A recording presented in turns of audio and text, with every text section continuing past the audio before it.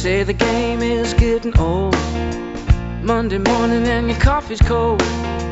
Life is not what you Hello, everyone, and welcome to A New Direction. My name is Jay Izzo, and oh, man, I know all of you are out there right now, and you're kind of going, I am in a job that, quite honestly, I'm not sure I want to stay in. Jay, let me just say this to you. I'm in a job, and quite frankly, it sucks. I don't like it. I can't get out of it. I feel stuck. I feel like the money's good, but I don't like the people I work with. I feel like we moved way beyond it. I wanted to move up. Somebody took my position. They took it away from me, and I'm discouraged, and I'm angry, and I don't know. And I feel like I'm helpless and hopeless. I have no answers. That's why you come to this show, because you know why? I find people who have those answers. And guess what I did today? I found her. Terry Boyle McDougall. She wrote it. It's called Winning the Game at Work. She is going to help you. No, she is. Get out your note.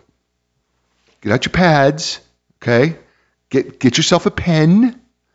Feel free to ask questions while we're live, right? Because you know what? Here's the secondary title. Let me read this. Career Happiness and Success on Your Own Terms. Ding, ding, ding, ding, ding. Does that ring a bell for you? Does that help you somewhat? I think it does, doesn't it? Well, we're going to talk to her. She's going to be outstanding. But before we get to her, you know what we do every week, right? We'll walk you through the 4 areas of your life. We are 4-part people. We are physical, mental, emotional, spiritual people, right? And we work on our training every week on the show. I ask you to evaluate yourself on a scale of 1 to 10 when it comes to your training in these 4 areas.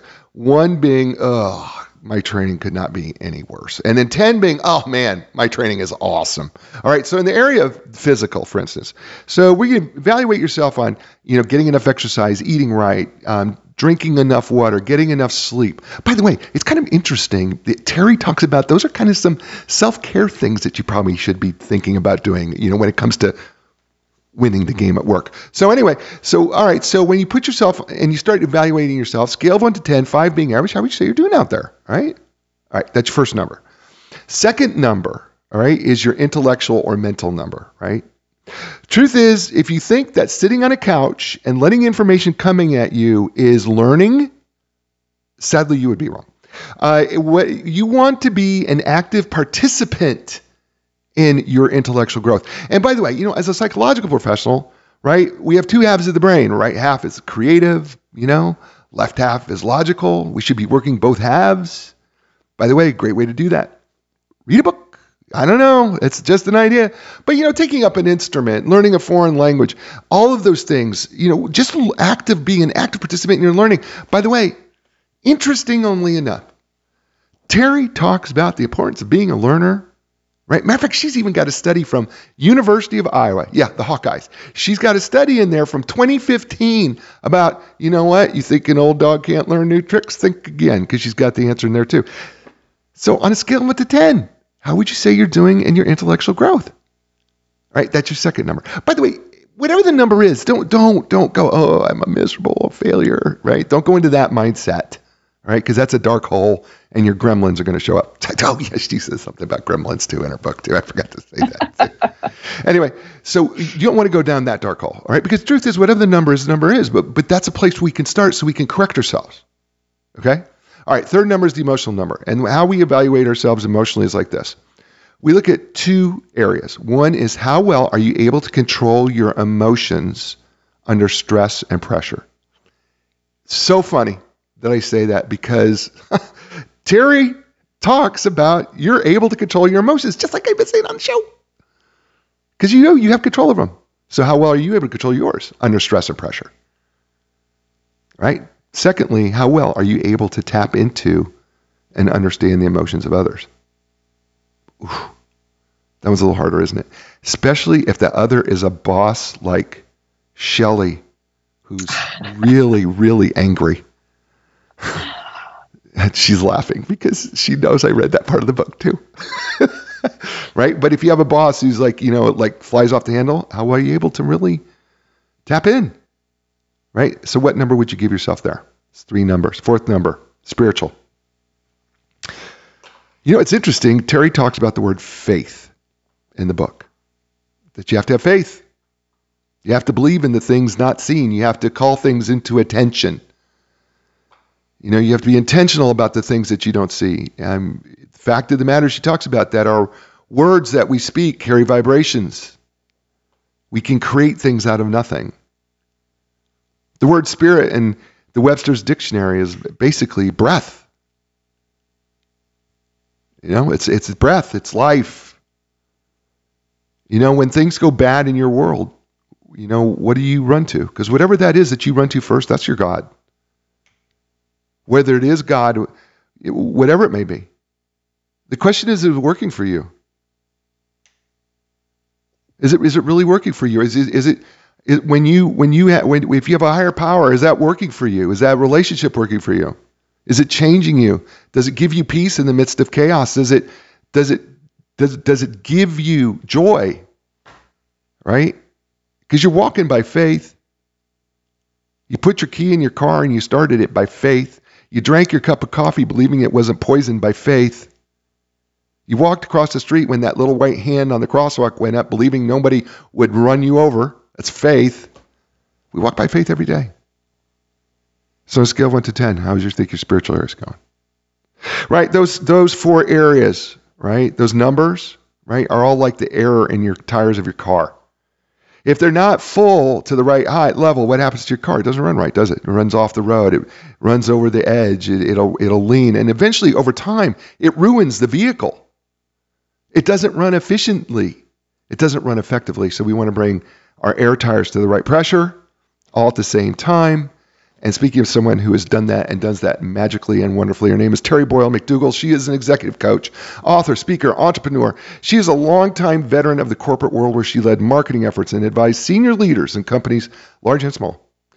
Since 2017, she's helped high-achieving professionals find the sweet spot where professional success and personal happiness optimally coexist. As an author and a coach, her mission is, I would say her purpose also, is to help people create their personal definition of success so that they can, wait for it, win the game of work on their own terms. For more information, you can go visit terrybmcdougall.com. That's TerryBmcDougall.com. So, ladies and gentlemen, please welcome to the show, and welcome for the first time ever, Terry Boyle McDougall. Welcome to A New Direction, Terry. Oh, Jay, it's great to be here. I'm so excited. And boy, that book sounds great. I've forgotten a lot of the stuff I wrote in there. Well, you should. It's really, it's a great book. It really is a great book.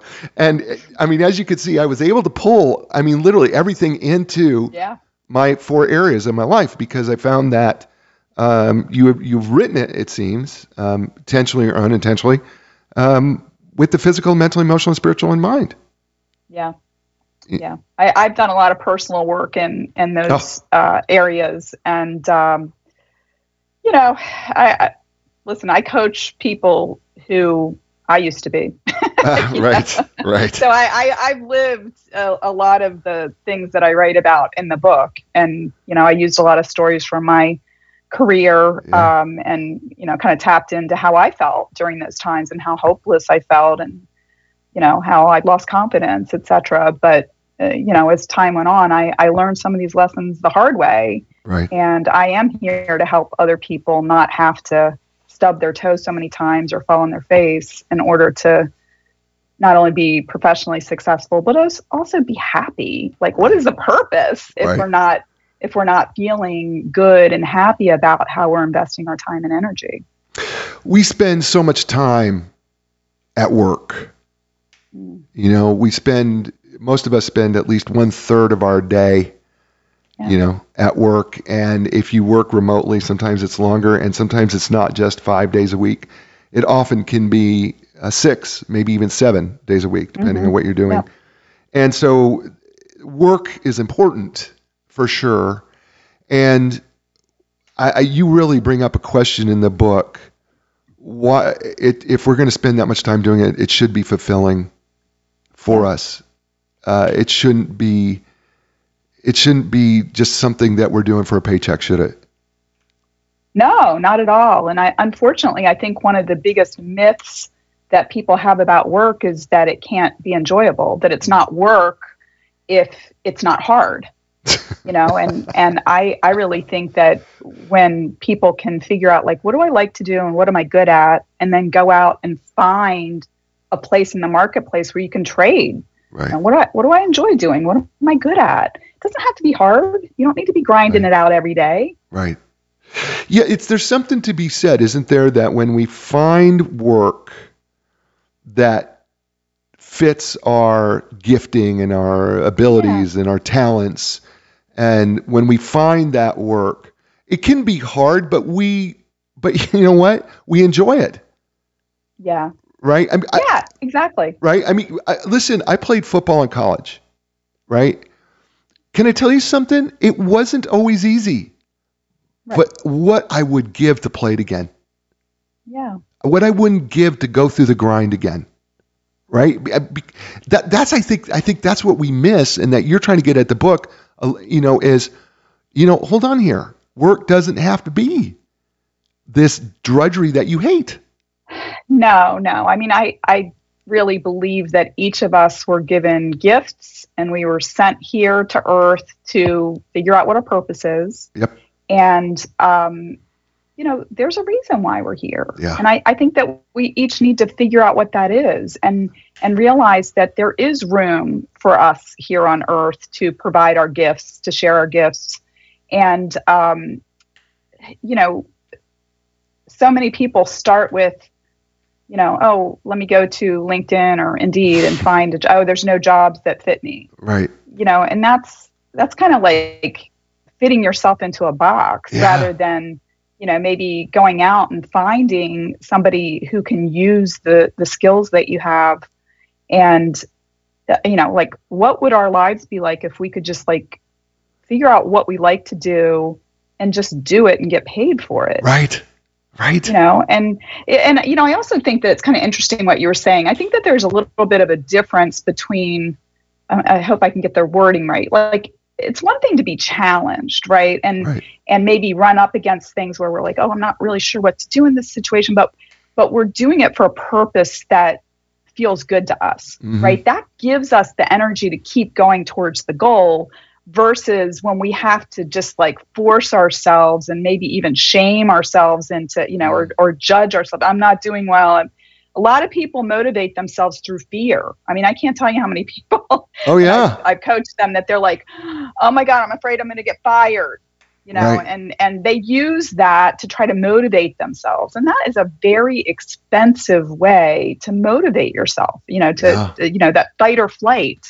There's higher levels of energy that we can tap into where we're in the flow. We're doing fantastic work, and we're not having to grind it out every day. And those typically, if we look out and we think about people that we admire, usually they've found that sweet spot where they're like, hey, this is my gift and this is what I'm going to offer to people. And, not that they're not challenged, but that they enjoy it. Right. And that's just a higher, easier level of energy to exist within. And it's much more sustainable than, oh my God, I'm going to get fired. There's no energy in that. No. It's fear. Yeah, it is. Well, let's dig into part 1 and chapter 1 right away. It's called, part 1, by the way, ladies and gentlemen, is entitled, What's Your Objective? Which is brilliant. By the way, this book is, I told her before the show, it's like having 3 books in one. It's just, I'm just telling you, it's an ambitious work, but it's really, really thoughtful of great information for you. Chapter 1, Terry's entitled, Work is a Game. So answer the question that everybody has in their mind. How can work be a game? Well, work, there's an objective to work, right? And for most organizations, it's to make a profit. And we as employees or as business owners need to figure out, how am I going to create value for this organization?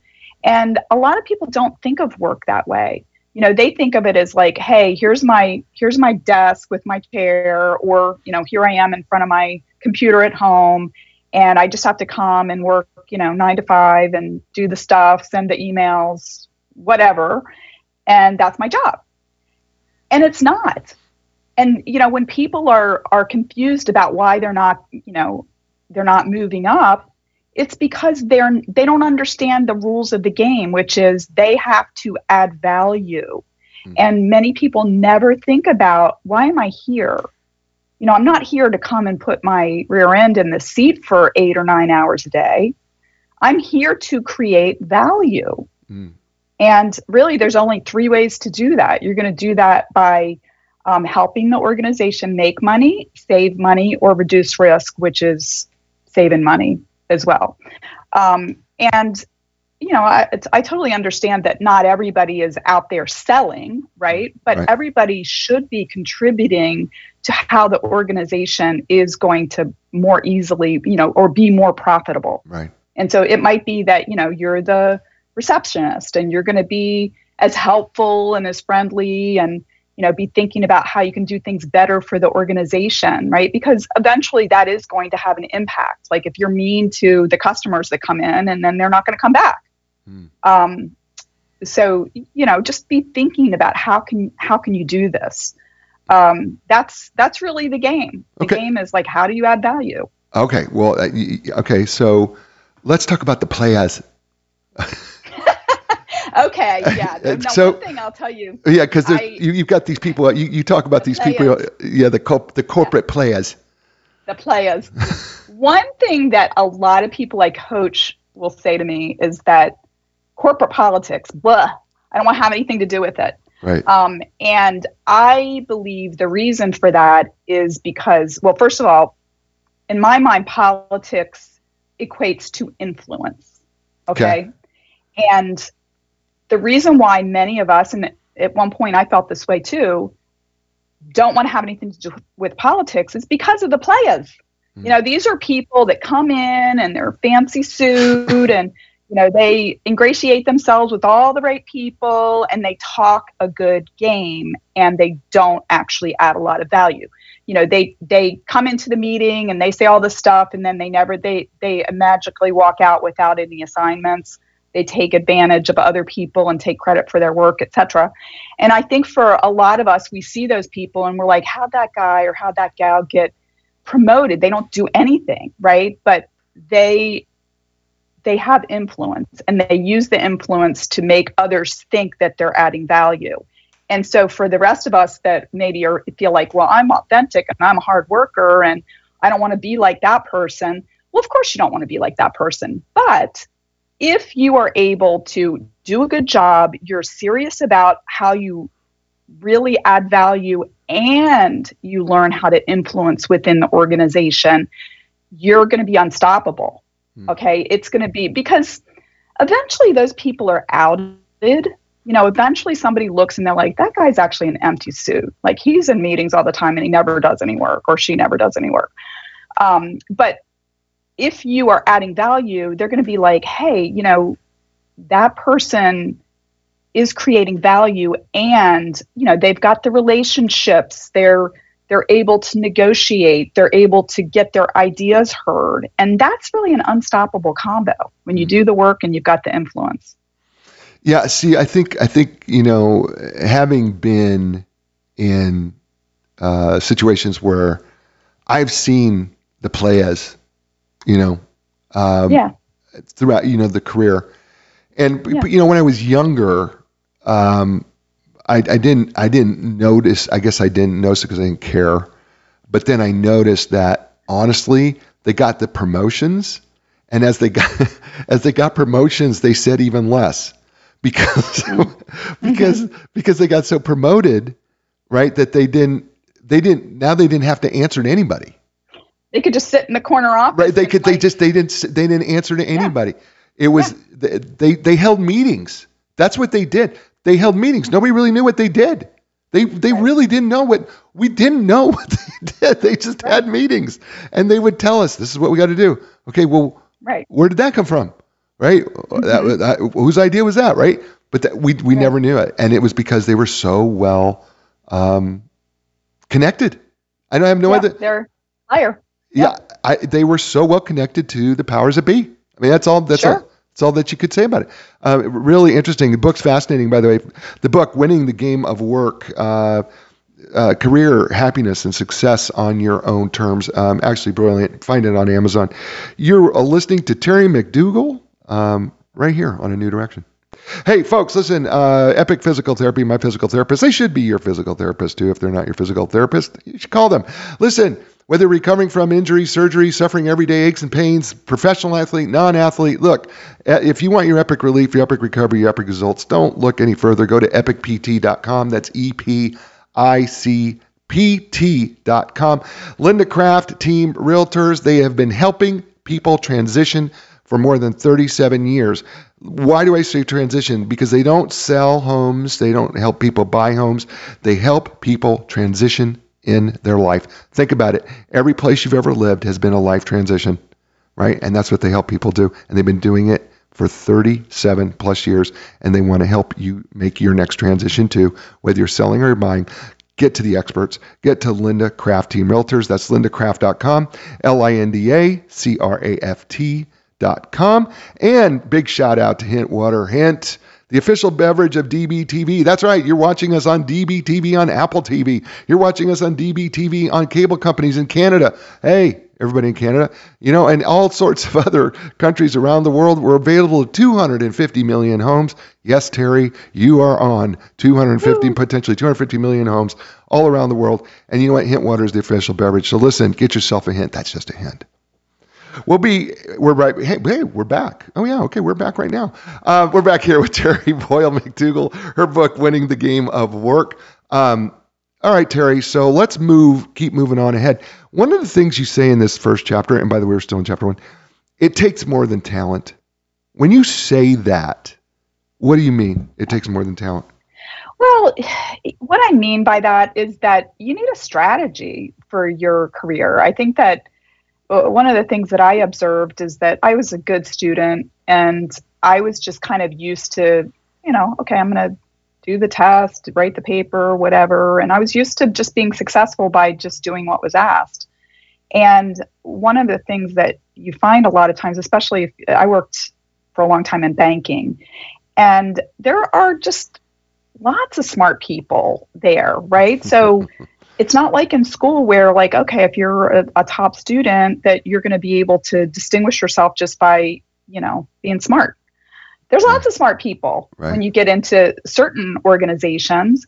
And if you expect that, hey, you're just going to do whatever you did to help yourself be successful in school, at work, that doesn't work. Mm-hmm.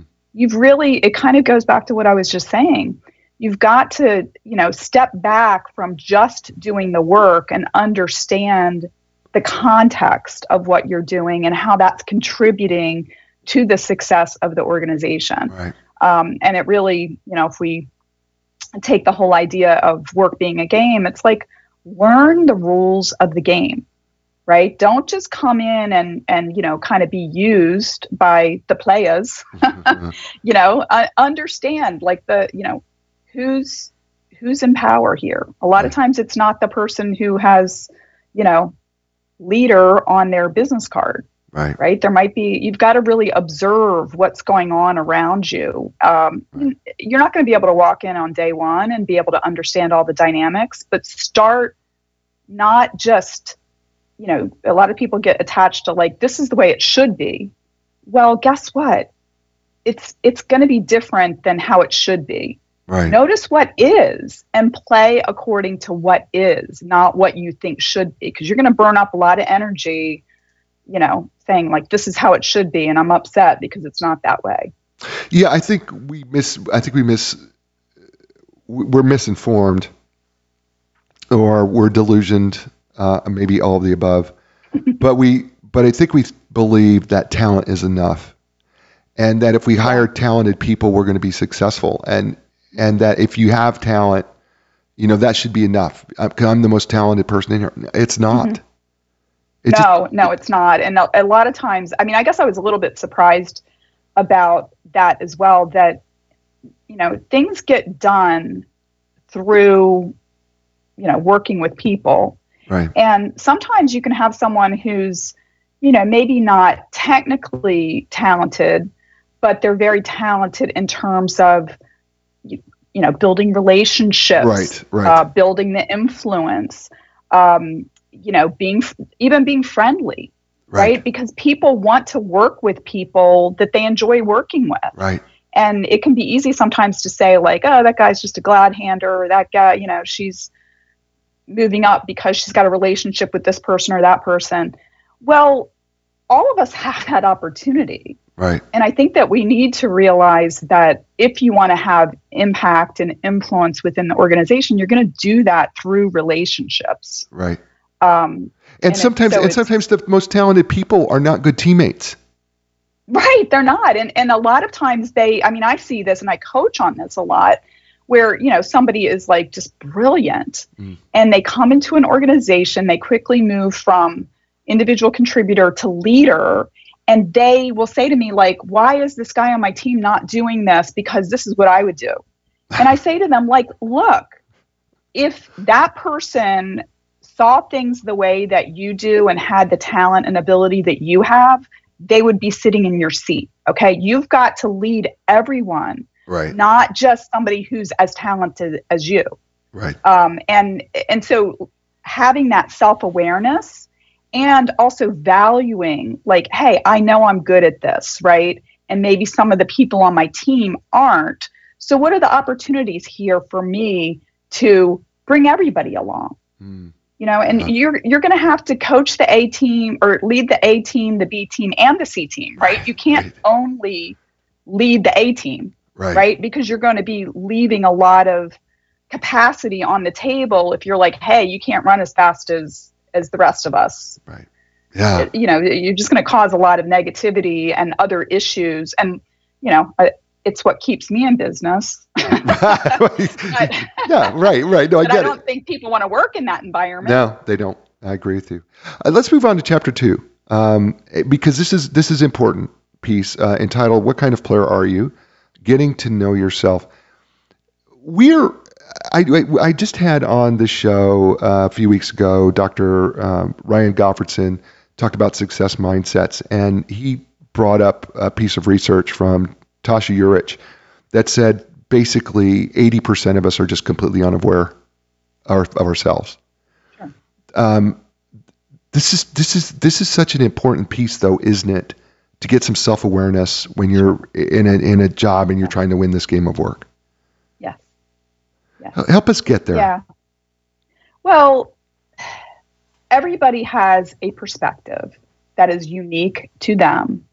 And also, the behavior that people exhibit makes sense to them from their perspective.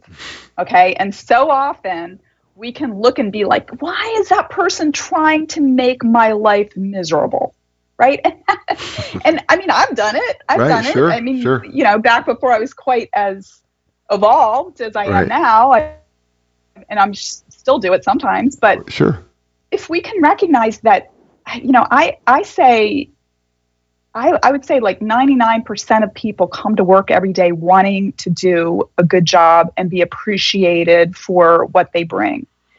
And they're doing what they do because to them it makes sense.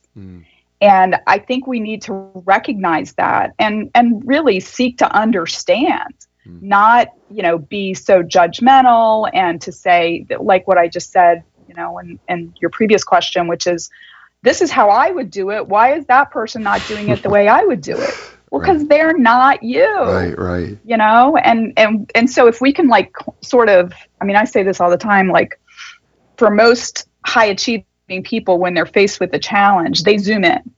You know, they're like, oh, I got to do more. I got to take on more. I got to go faster, blah, blah, blah. And I think it's important to zoom out and look at the big picture. I know you said you played football. It's really about like getting up into the stands so you can see the whole playing field.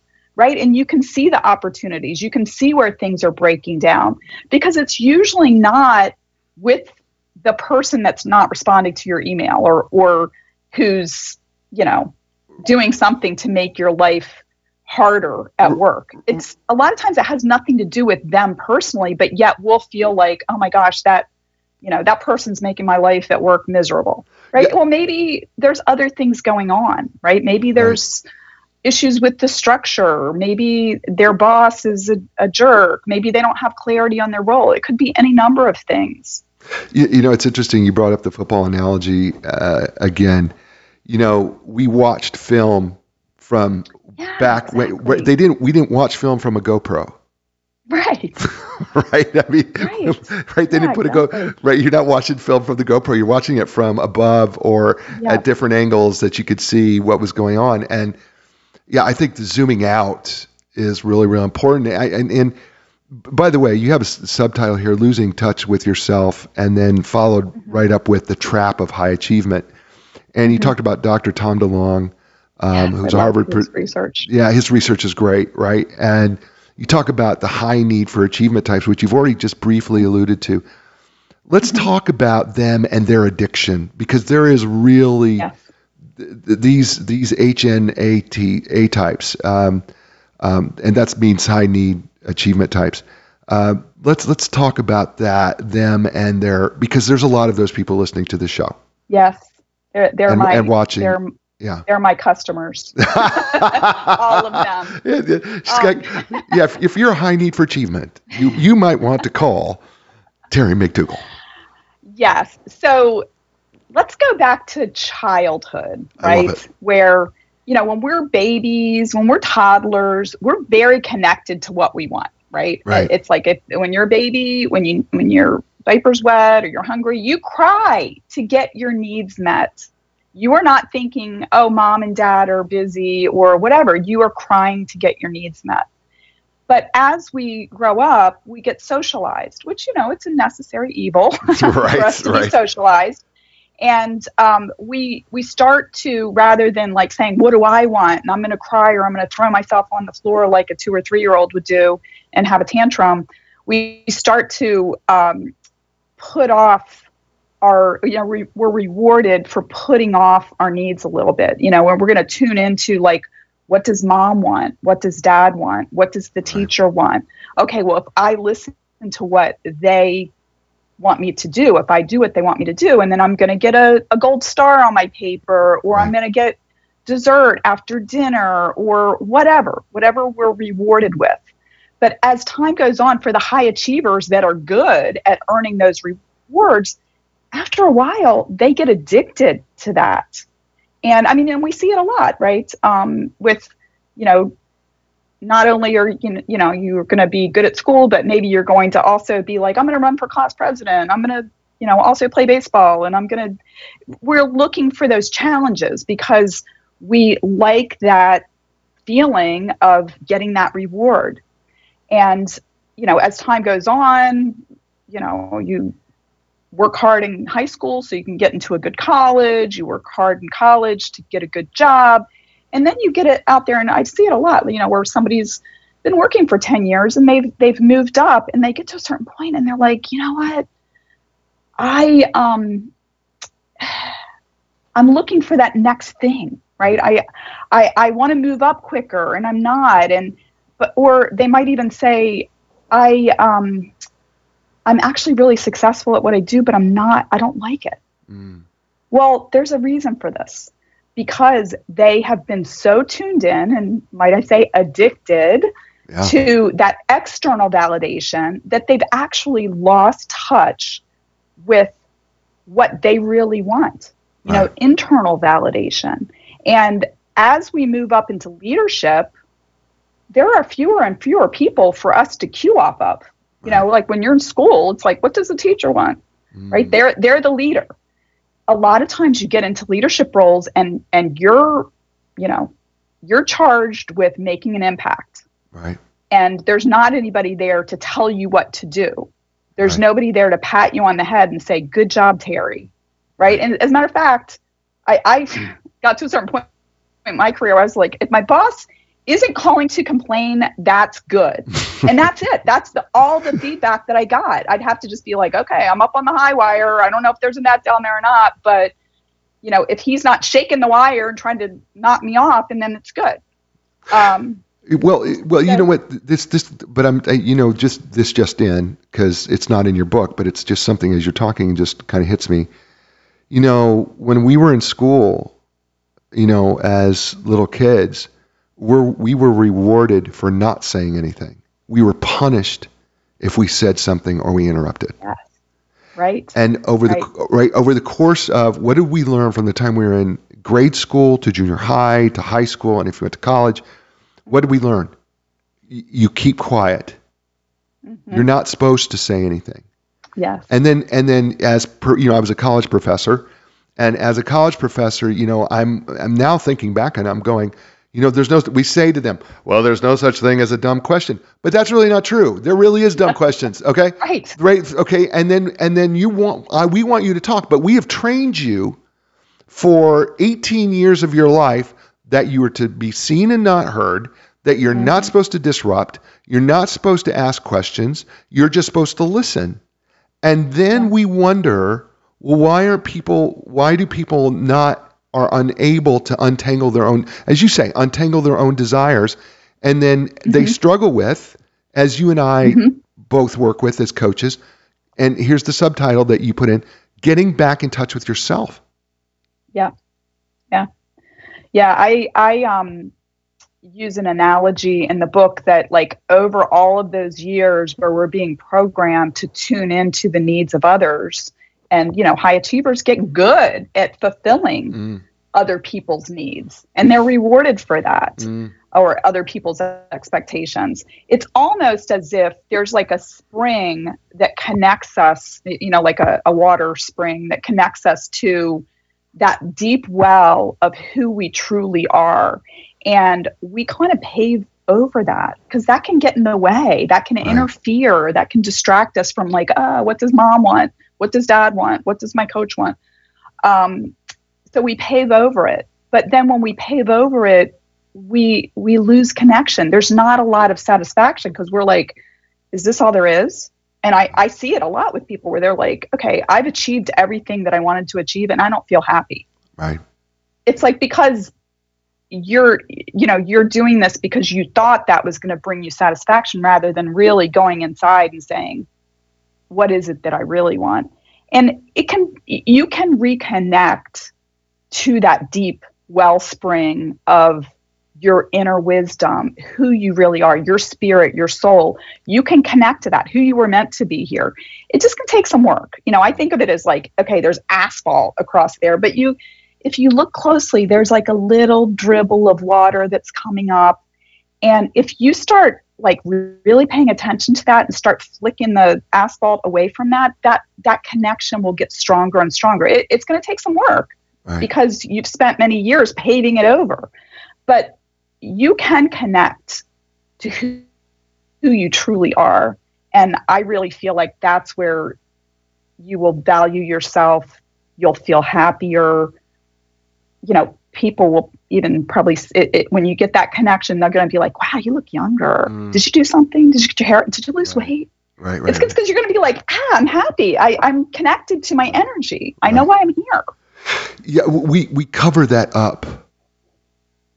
We've done such a disservice to ourselves that we've covered that up so much that we just have forgotten who we really are, because we've been serving everyone else. And we think that there's a way to get an A++ in life. Right. And guess what? There isn't. No. Like, the only person that figures that out is you. Right. You know, like there's no like big teacher or, you know, anybody that's going to come along and be like, hey, you aced it. There's the bosses that coming by going, hey, Terry, I got your gold star for the day. Let me go paste it on the wall for you. I'm going to paste it right on your door. Look over here. Right. Here's your gold star. Nobody's doing that. Yeah. And then we get disillusioned, right? We got disillusioned because we feel like, oh, I'm not good enough. And, you know, and I've always been graded. I've been graded since I've been a little kid, all through college, all through grad school. I was graded. You got an MBA. You were graded. Yeah. And then you go to work. And then all of a sudden, I'm not getting any daily grades. I've been taking this test all day. I've been working 8 hours. I've been in this test, and you haven't graded me today. Yes. And then all of a sudden, Right. And then all of a sudden you go, I must be doing okay. So I must be getting an A. So when the promotion comes, you know this one. The promotion comes, you go, I must have an A. I got to have an A. Right. And then somebody goes, so they give somebody else the promotion. Where did they come from? They didn't even take the same test I took. How come they get to be promoted? Well, that's one of the pitfalls of work, is that there's not an answer key to what the right answer is. Everybody's job is different. You are not in the same class with everybody. I mean, there might be some people that have a similar role to what you have, but it's not apples to apples. Right. It really is about, and I've been in these meetings where it's like, okay, we've got, 4 potential promotions to vice president, and we've got 125 people in the department, and, maybe there's 10 of us on the leadership team, and I would have to come in and make a business case to my colleagues for somebody on my team to get promoted, right? It wasn't just up to me, right? And so people need to understand this. Nobody ever tells you this stuff. Right. I mean, I feel like I've always been pretty good at kind of coming into new situations and kind of sizing up what was going on. But there was a lot of, I came from a blue collar background, so I didn't have anybody to say, this is what they talk about in the boardroom. But I did have a boss that at one point really mentored me. And he started pulling back the curtain and saying, well, this is what's really going on. Because I'd say, like, why are those two not like on the same page? And he's like, because they are both competing for the next level up job. Right. So they don't want to help each other. Yeah. And I was like, what? Kind of like what I was saying earlier, like, that's not how it should be. Right. But guess what? We work with humans, right? and they're not selfless. You've got to think about, what could their possible motivation be, and really think about all the options and how you might influence. I don't know. I might have gotten off of track. No, you're good. Jay, this is a good point. And by the way, it's awesome because I feel everything that you're saying. Her name is Terry Boyle McDougall. The book is entitled Winning the Game of Work. Career happiness and success on your own terms. It's outstanding. She's outstanding. You know what? You're listening to her here on A New Direction. Hey, folks, listen, Epic Physical Therapy. I can't talk about them enough. I love them. Heidi, Andrew, the whole team over there.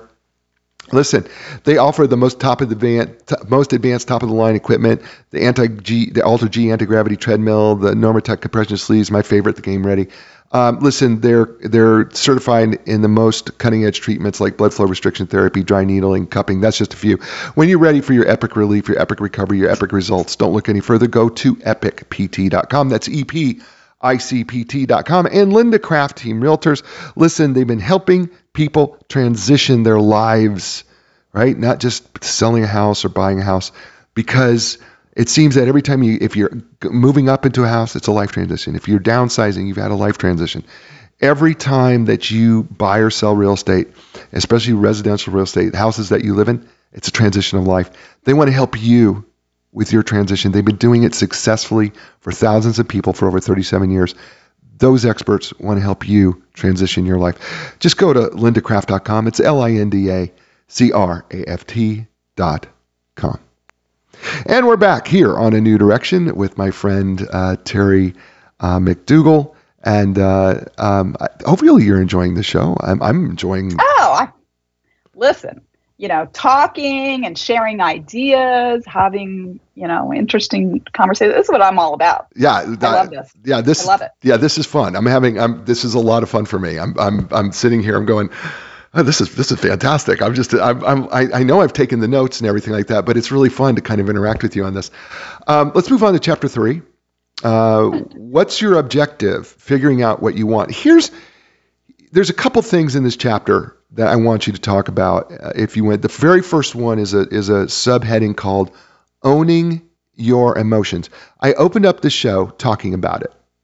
Mm-hmm. But talk about the importance of owning your emotions when it comes to winning the game at work. Well, it's very common for people to say that person made me mad, mm-hmm. or, they make me happy, right. or whatever. And nobody can make you feel anyway. Right? Thank you. Thank you. Our emotions come from our beliefs. And, I know a lot of people might be skeptical about this, but if you want to test it in your own life, think about it this way. I mean, I'm married, I've got kids, and there have been many situations where, say, me and my husband are out someplace and maybe there's something going on in a restaurant at the table next to us. And I might be like, oh my God, did you just see what happened? And my husband's like, yeah, what's the big deal? Right? There's a reason why we have different reactions to something that we both witnessed. It's because we've got different beliefs. And those different beliefs are based on our different life experiences. And if you don't like the emotion that you have in a certain situation, you can't say, oh, I'm gonna try to have that person not make me mad. Right. Like, you can't make any changes at the level of willpower. You've got to go down, and I say this to clients all the time when they have like a reaction that they're not happy or they would like to change. I say, well, what was the thought that you had right at that like split second before you blew up at your coworker or before you started crying or whatever? What was that thought? Because that's where you can change your response. And it could be, you mentioned Shelley, who was a boss that I had who was like extremely toxic and crazy. And for a long time, I was like very angry about her. I felt very threatened. And I realized at some point that she wasn't going to change. I had to change. And once I changed, and when I changed like the beliefs around what was going on, because I kept thinking like, my belief was she shouldn't be this way, right? And that because she is this way, I'm going to be angry because this is not fair. I kept thinking things like that. And I was just like going home, like drinking half a bottle of wine every night, which isn't good. Yeah, because I was so stressed out at work. And I finally realized that she's not going to change. Right. So what can I change? I can change my belief around her, which is she's my boss. As much as I hate reporting to her, she has the right to tell me what to do. And I also started thinking that, this isn't going to be good for me if I keep having this be very adversarial. So what can I do about this? I had to grit my teeth every morning to do this, but I started, instead of avoiding her, going to her door, knock, knock, knock, hi, good morning, how are you today? I started doing that. I hated it. But what I found was that when I changed that behavior, which, I guess my thought under that was that, I need to demonstrate some cooperativeness. Right. I need to do something different. It changed everything. Right. All of a sudden, she's like popping into my office. Hey, I want to run an idea by you. She stopped bullying me. Unfortunately, she started bullying somebody else in the department. Right. But the heat was off of me. And I actually, I'm not going to say I liked her because I thought she was a bit crazy and not fit to be a boss. But I kind of saw her as a human being after that. And I now looking back, I realized she was under a lot of pressure. She probably wasn't really fit for the role. And I can feel some empathy for her now. But it took me taking responsibility for my own emotions and getting curious about what's making me feel so defensive. Right. And what can I do to change that? And once I changed it, it took me being, having some humility and going and treating her like a human being. But hi, how are you? There's two things at work, and you talk about them both. One is that you have control over your responses, how you're going to respond. You can't control that. And then the second thing is that you changed your mindset, which changed your emotions, which changed your behavior. Even though you didn't feel like it, you had a thought process that you were working to change that emotion to conduct the behavior. It was hard to do it at first. Right. Right. Because, and any habit is like this, right? Like that. You're you're so much more trained in this than I am, but it's all about, we have these like neural pathways that are carved in our brains over time. Like we always drive this way to the store or whatever.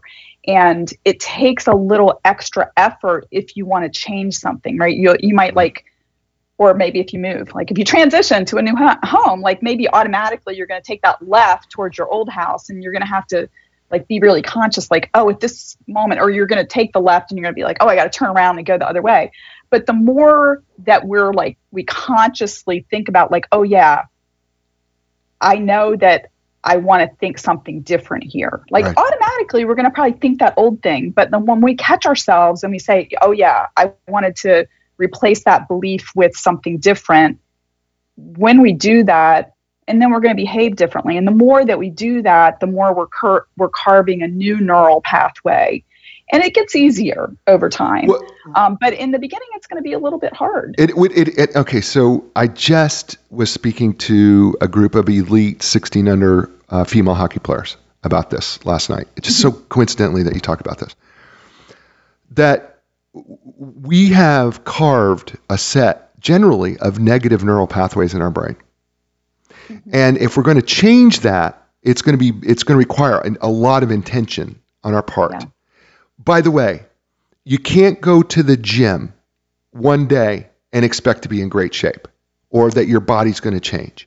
You have to go to the gym consistently and you have to work it constantly in order for that to change, right? Nobody will disagree with that. Right. The same is true of our neural pathways. Because however you've lived your life, ladies and gentlemen, right? You've created a set of neural pathways. Generally, our default is negative, right? Which means that we judge people and we, right? Sure. So now you've got, so now you've got to go into the gym, and guess what? You have got to exercise just like you did with Shelly. The first time you went to the gym, oh my gosh, the first time you started that mental mindset, it was hard and you felt a little sore about it. But then day after day, you keep practicing, you go into the gym, you keep practicing, you keep working out that mindset. What happens to your neural pathways? They become easier. Yes, absolutely. And I was rewarded too. And then you become rewarded, right? That's the point. Yes. Yeah. No longer was she, was I under, she wasn't trying to grind me down. Now I realize, like, look at you. Like I said, I think she was insecure, right? Right. She was under a lot of pressure. Right. You see her in a different light, right? Yeah. Way different than what you saw her before. Yes. And you're not angry at her anymore. Matter of fact, you probably even feel a little sorry for her. You probably do feel a little sorry. I do feel, I have empathy for her. Right. And it's probably one of the best lessons. It wasn't my favorite lesson that I learned in my career, but it was probably one of the best lessons because, I talk about this in the book, that it was my choice to come in loaded for bear every day. Because I was super defensive and ready to react to any little thing. And the funny thing is, like, the whole story with her is that, I mentioned that she stopped bullying me and started bullying somebody else. Right. And she really took it over the line with that person to the point that she got fired. And I remember sitting at my desk a little bit after 5 and the message light came on, which, that's when they send out like a blast voicemail. And so I pick up the phone and listen to the message, and it's the head of the department who was in a different city sharing with us that she was no longer with the company. And I was like, oh my gosh, like, what do I do with these big guns now that I came in to work with every day? Like, I was so defensive and then I was like, I didn't need to do that. Right. I didn't need to go home and drink half a bottle of wine every night. It was really within my own control to be like, okay, I'm leaving work and I'm leaving all my worries behind when I go home. I didn't have to be that defensive. I chose to be. Right. I thought it was interesting because this all comes from chapter 5 when you're dealt a bad hand, coping with toxic work situations. That the first thing that you quote, because there's, by the way, folks, there's a couple things in this book you should know. First of all, there's a quote that sets up each chapter. But then at the end of the chapters, she puts you through exercises that will actually help you work through the work. But I've got to do this because I love Reinhold Niebuhr, because it's the Serenity Prayer, and you have that right here when you're dealt a bad hand, God grant me the serenity to accept the things that cannot change, courage to change the things that can, and wisdom to know the difference.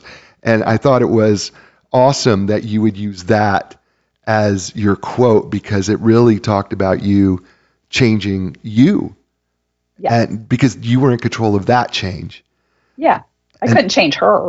Right. But the interesting thing is that when I changed my behavior, it did change how she interacted with me. Right. And, you know, so often we just want to be like, they should change. They should do something different. We can't control other people. You can't even, like, even as a parent, you can't control your kids. Right. As much as we'd like to. Right. You know, or we even try to, but you can't control them. You can't control other people. Yeah. You can only control yourself. And that may be a good place because we've been on an hour. Wow. It's gone really fast. Tell people how they can get a hold of you, Terry. You can go to my website, terrybmcdougall.com, and check me out. There's some chapters from the book there. And if you would like to get on a free exploratory call, you can set up time there. I'm also very active on LinkedIn. I'm at Terry B. McDougall. That's my handle on LinkedIn. You can check me out there as well. That's awesome. She's awesome, wasn't she, folks? I told you she would be, right? The book is fantastic. Winning the Game of Work. Get yourself a copy. I'm telling you, it's going to be. There'll be on the blog write up for the show. That'll be up in an hour from now when we do this live.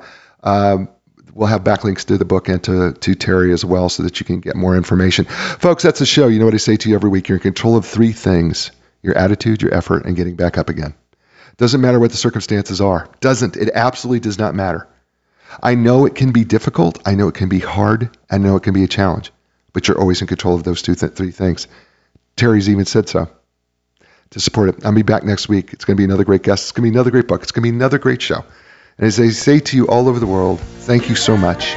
And ciao, everybody. Things are gonna change. You can find the strength to go a different way, yeah. The time has come. Your dreams will take you places you have never been before. Find your passion, find your strength. Don't worry.